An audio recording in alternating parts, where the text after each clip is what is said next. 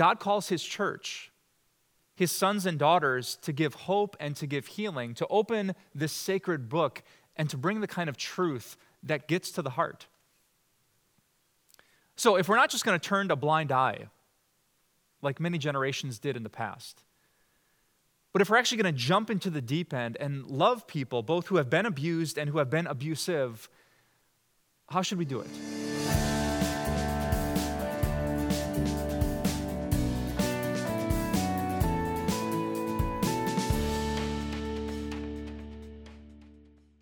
Many years ago, a woman from my church came to my office with her children, and she told me about the abuse.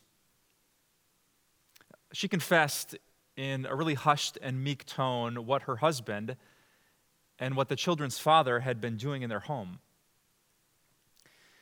And it broke my heart to hear her story of abuse, but it also raised another huge question in my mind, because the man she was talking about was also a member of our church. That meant that as a pastor, God was pushing me into this position of helping and loving and healing and ministering to both the abused and the abusive.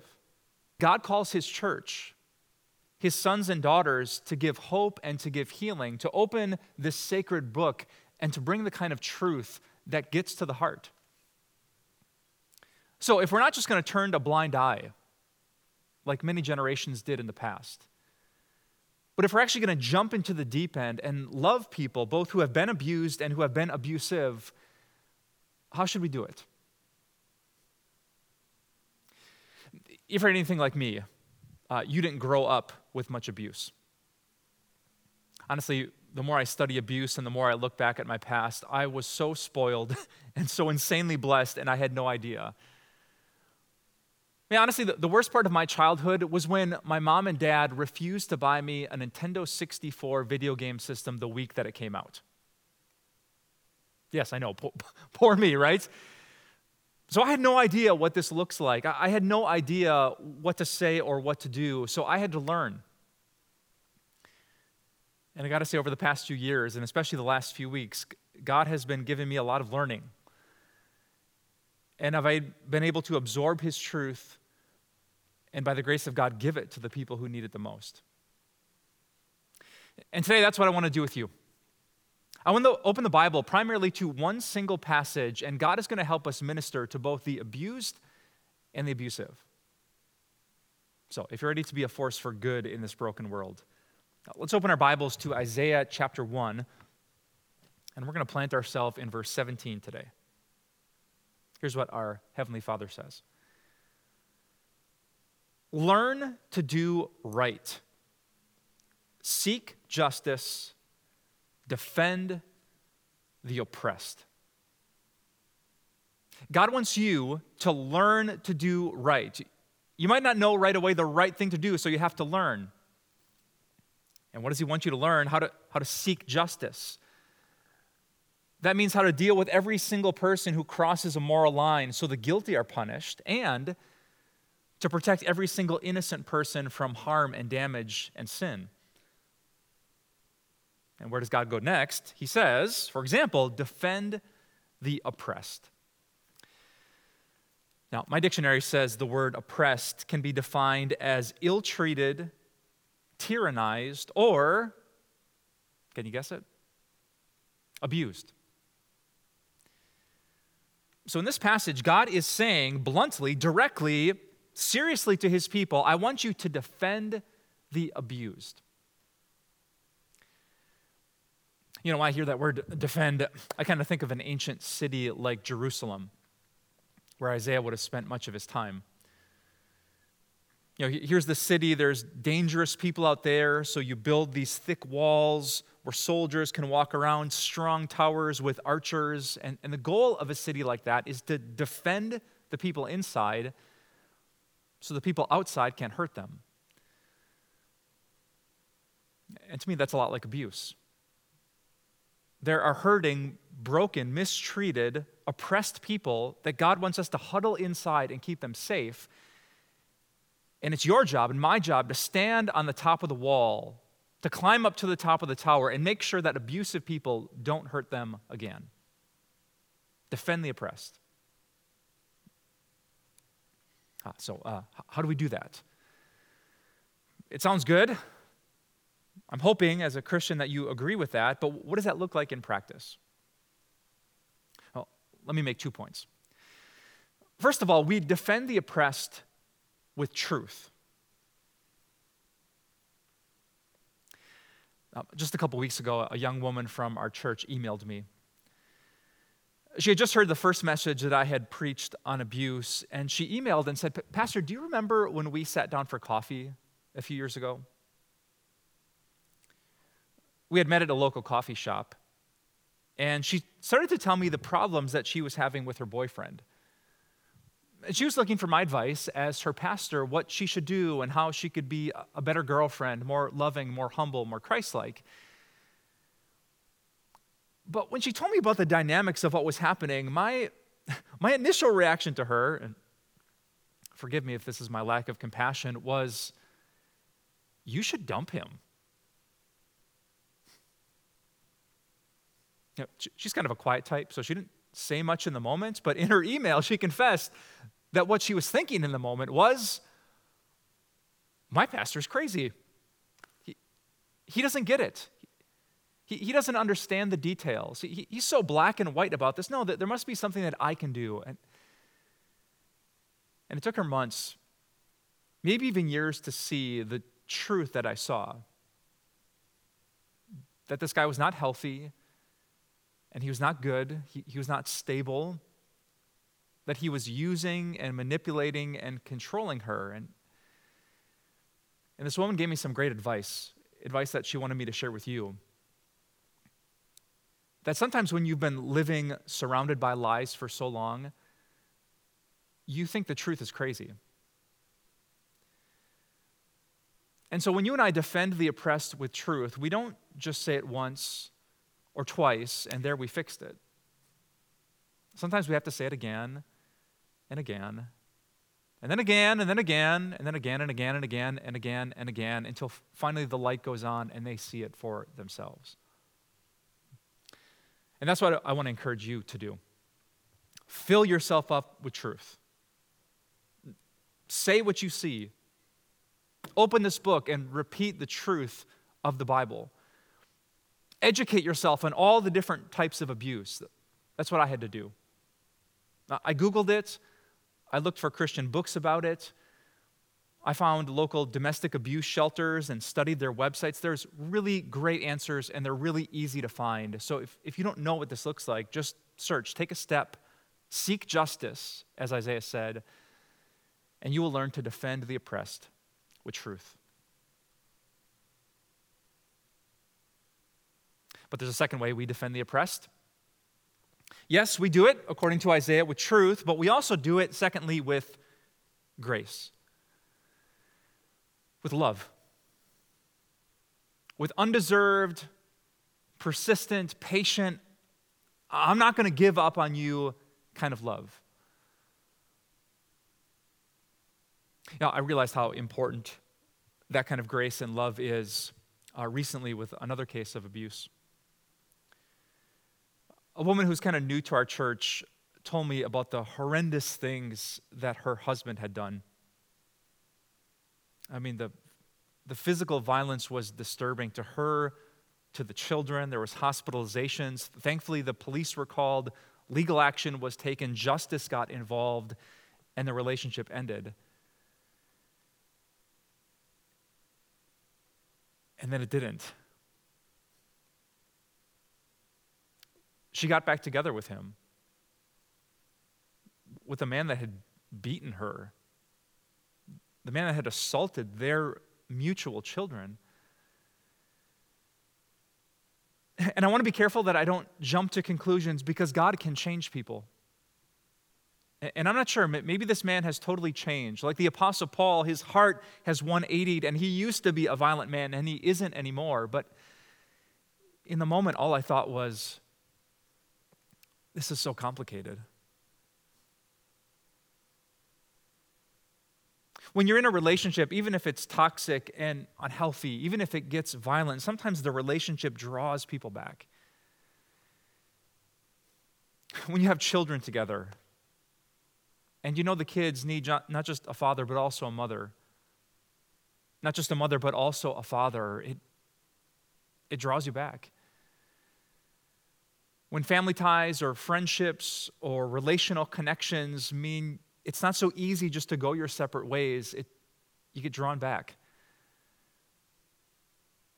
And when you look at that from the outside, it might seem like the most illogical thing in the world.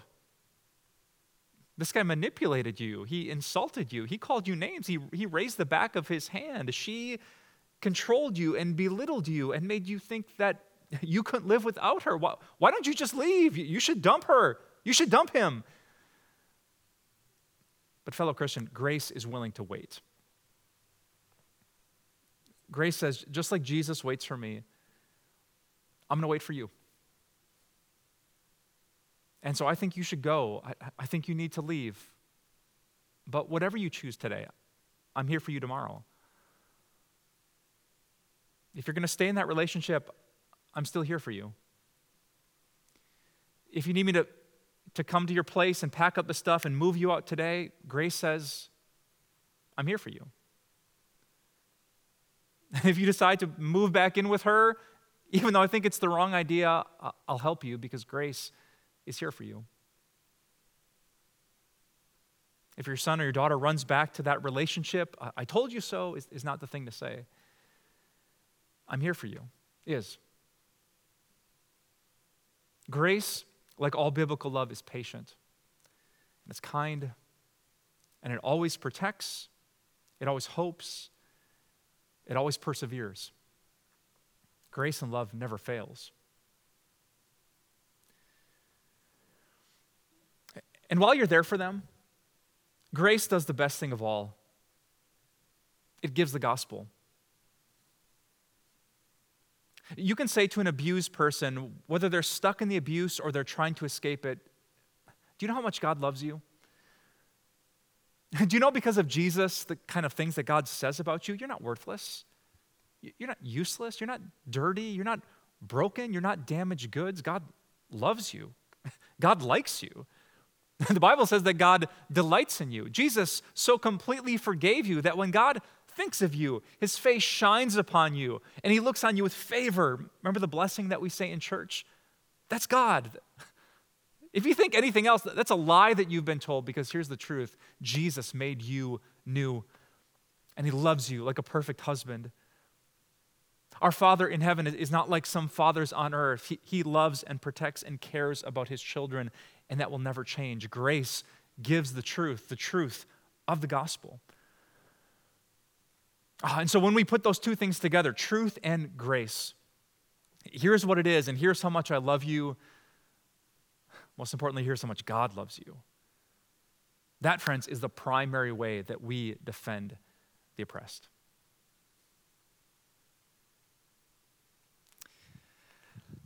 But our lives aren't just filled with people who have been hurt. God might just bring into your path someone who has done the hurting. So what do we do then? Well, this passage from Isaiah is really curious. In my Bible, right here in Isaiah 1, verse 17, it says, learn to do right, seek justice, defend the oppressed. And then there's a tiny little letter A. And if you open your Bible or even your digital Bible, you'll see the exact same thing. And that little letter A means that the original Hebrew that Isaiah used might be translated in a different way. And the way in the bottom here, you'll find the different way that it could be translated. It says that this might mean not defend the oppressed, but correct the oppressor. I know that's kind of confusing, and translating languages can be, but Isaiah might be saying what we find actually throughout the Bible, that God doesn't just want us to care about these people, but also those people. Yes, God says defend them, but also correct them. So what would that look like? If God gives you an opportunity to minister to an abuser, what do you do and what do you say? When I think about that question, my mind goes back to that man. Remember my story about the wife and the mother and the kids who came to see me? Well, a few days later, I got to meet with the father, the husband. We were in the same church, in the same office. I actually sat in the very same chair, and I remember that conversation because I said something then that I don't think I've ever said in all my other years of ministry.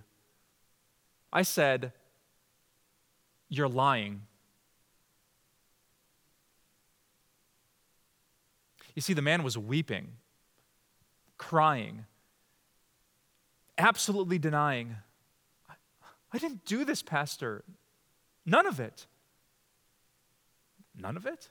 I asked. No, I have no idea why my kids said that, why my wife said that. I've never, ever, ever, ever done it. And God, forgive me if I was wrong. But I said, "You're lying." You see, the primary way we correct an abuser is actually the same way that we defend the abused, with truth. Since abuse thrives in a culture of lies, this is going to be the hardest thing in the world for the abuser to hear: the truth. The truth is, this is your fault. This evil behavior that God hates, that he despises, this is you. This isn't on them. Don't blame it on the beer, on the wine, on the mixed drinks. You chose to drink. You didn't have to. And lots of people drink, and a lot of people drink too much, but not everyone says what you said. Not everyone does what you did. Not everyone smashes the wall or insults or says vile things to their spouse. Not everyone pushes their children, intimidates, touches. You did that. And you have to own that. Oh, you're stressed. Lots of people are stressed. Not everyone hurts other people when they are. Oh, the kids are crazy. Listen, everybody's kids are crazy. It doesn't mean you get to say that or call them that or do that. Here's the truth. You did it. You're abusive. Back in the Garden of Eden, Adam tried to deny it. He tried to finger point and blame, and God wasn't having it. You got to own it, Adam. Confess it. Repent of it. That's the truth. And you and I will have to say the same thing. You need to change. You need help. I love you. I'm not going to run away from you because you've been abusive, but you have been, and you need help. And guess what else we get to give? Grace. The uniquely, powerfully, evangelically amazing thing that Christians get to do for abusers is give them grace. To preach to them that there is a God, and he doesn't just love to save some people, he loves to save all people. That there's a Jesus who on the cross said to his heavenly Father, "Forgive my abusers. They don't know what they're doing." And I got to tell you, one of the things that has made me so proud of my church recently is that they insisted that I say that. Before sharing these messages, I sent out a survey to our church, and 159 people sent back a response. The top response that I got about the topic of abuse was that my church wanted me to remember that abuse isn't just physical. It very often happens in different ways. But the second thing that they put on their list, what kept coming up in survey after survey after survey without being prompted was, "Pastor, don't let us become Pharisees, and don't let the abusers become tax collectors. Please do not let this become a church where we get rid of people like that who cause so many problems. You make sure to tell them that if they come to Jesus, repentant, humble, and broken, that there is hope and there's healing for them too." Oh, and I'm so proud of my church for saying that. I'm so proud of you for so many who realize that too. Yes, abuse is serious. Yes, we need to protect and defend the oppressed. And yes, we even want abusers here with us to change and to find grace in Jesus. But that's not my idea. That's actually what Isaiah said. Isaiah 1 verse 17 says, defend the oppressed or correct the oppressor. And then in verse 18, the very next verse, he says this. Come now, let's settle the matter, says the Lord. Though your sins are like scarlet, they shall be as white as snow. Though they are as red as crimson, they shall be like wool. If you are willing, if you are obedient, you will eat the good things of the land. The mouth of the Lord has spoken. Isn't it amazing? Isaiah doesn't take 50 chapters to get to grace. It's the very next verse. Come now. Have you been an oppressor? Come, let's reason together. Let's settle this matter. Your sins are like scarlet. We should have to wear a scarlet letter A for the abusive sins of our past, but God says they can be as white as snow. Yes, there might be consequences, but Jesus came and he lived and he died and he rose from the dead so there would be no condemnation, even for you. So that people who have committed the sin of abuse can join us here in the house of God as part of the family of God, humble themselves before the word of God, and be lifted up as the children of God. We get to give grace. So, friends, I know it's complicated. I know every situation is different. I know these simple fill-in-the-blanks don't solve every problem quickly, but grace and truth are always the answer. Bring truth and bring grace to the abused and to the abusive, and we can be exactly the kind of church that God desires. I want to leave you today with one last thing. As I scrolled through and read those 159 surveys that came back from the church, there was one quote that jumped off the screen at me. A woman in a rather long message shared the heartbreaking things that she had been through in her life. But despite the triggers and despite the trauma, she was so happy that we were having this conversation. And I actually wrote down one of the lines that she said to me, and I want to share it with you today. She said, if you can save just one person from the situation they're in, you have done a wonderful thing. Just one. I would love it if you and I could fix all the abuse in the world. We probably can't. But just one is wonderful. Jesus says that when just one person repents, the angels rejoice. When you, just one person, believed, were baptized, and were saved, the angels threw a party. And if you and I can do the same thing, just one, with grace and truth, just one person defended, just one person corrected, in the eyes of God himself, that is a wonderful thing. Let's pray. Oh, gracious Lord, please give us wisdom. You've said in your word that if we lack wisdom, if we just don't know what to do in a situation, we could ask you in faith and you would give it. I thank you for the wisdom you've already given. Lord, I think I've gotten 20 responses from people who have stepped forward and thanked our church and thanked this ministry for talking about this subject. God, that's wonderful. Just one would be wonderful. 20 is beyond wonderful. But God, humbly, I want to ask you for more. Not just through me, but through us. Let these words from Isaiah be that seed in our heart that you water and grow so that we can become the kind of people that correct and protect. the people who address and defend.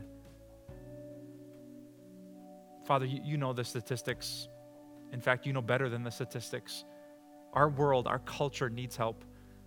Help us be the helpers who serve in your name.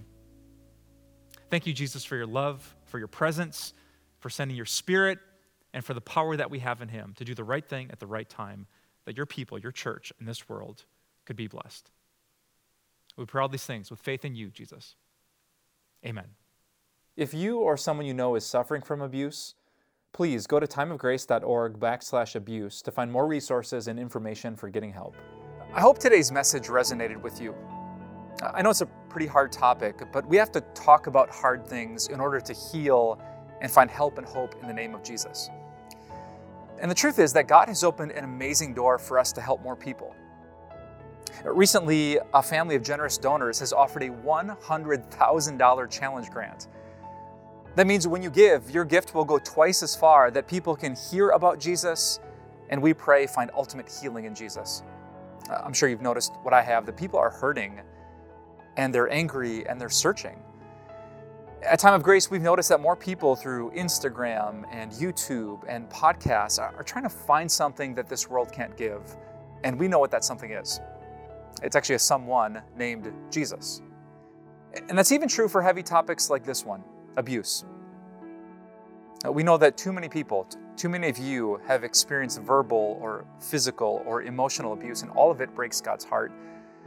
And that's why with Courage, we want to open our Bibles and give the kind of healing that can only be found in the name of Jesus. So thank you for your gift. I want to send you this book called How to Heal. It takes the topic of abuse even deeper as we find God's word for the abused, for the abusive, and for the church that seeks to minister to both. How to Heal is our way of saying thanks for your financial support. Request yours when you give to our $100,000 challenge grant this month by calling 800-661-3311, visit timeofgrace.org, write us at P.O. Box 301, Milwaukee, Wisconsin 53201, or text TIME to 313131 to give today. Time of Grace doesn't end here. We offer so much more. Visit us at timeofgrace.org. You'll discover resources to help you in your walk of faith. These include blogs, Grace Moments devotions, and our daily video devotionals. Connect with us on social media. Join our Facebook group where you'll meet a strong community of believers. Follow us on Instagram and get an inside look at our ministry. And if you need someone to pray for you, call us or submit a prayer request. Thank you so much for your support. We'll see you here again next week.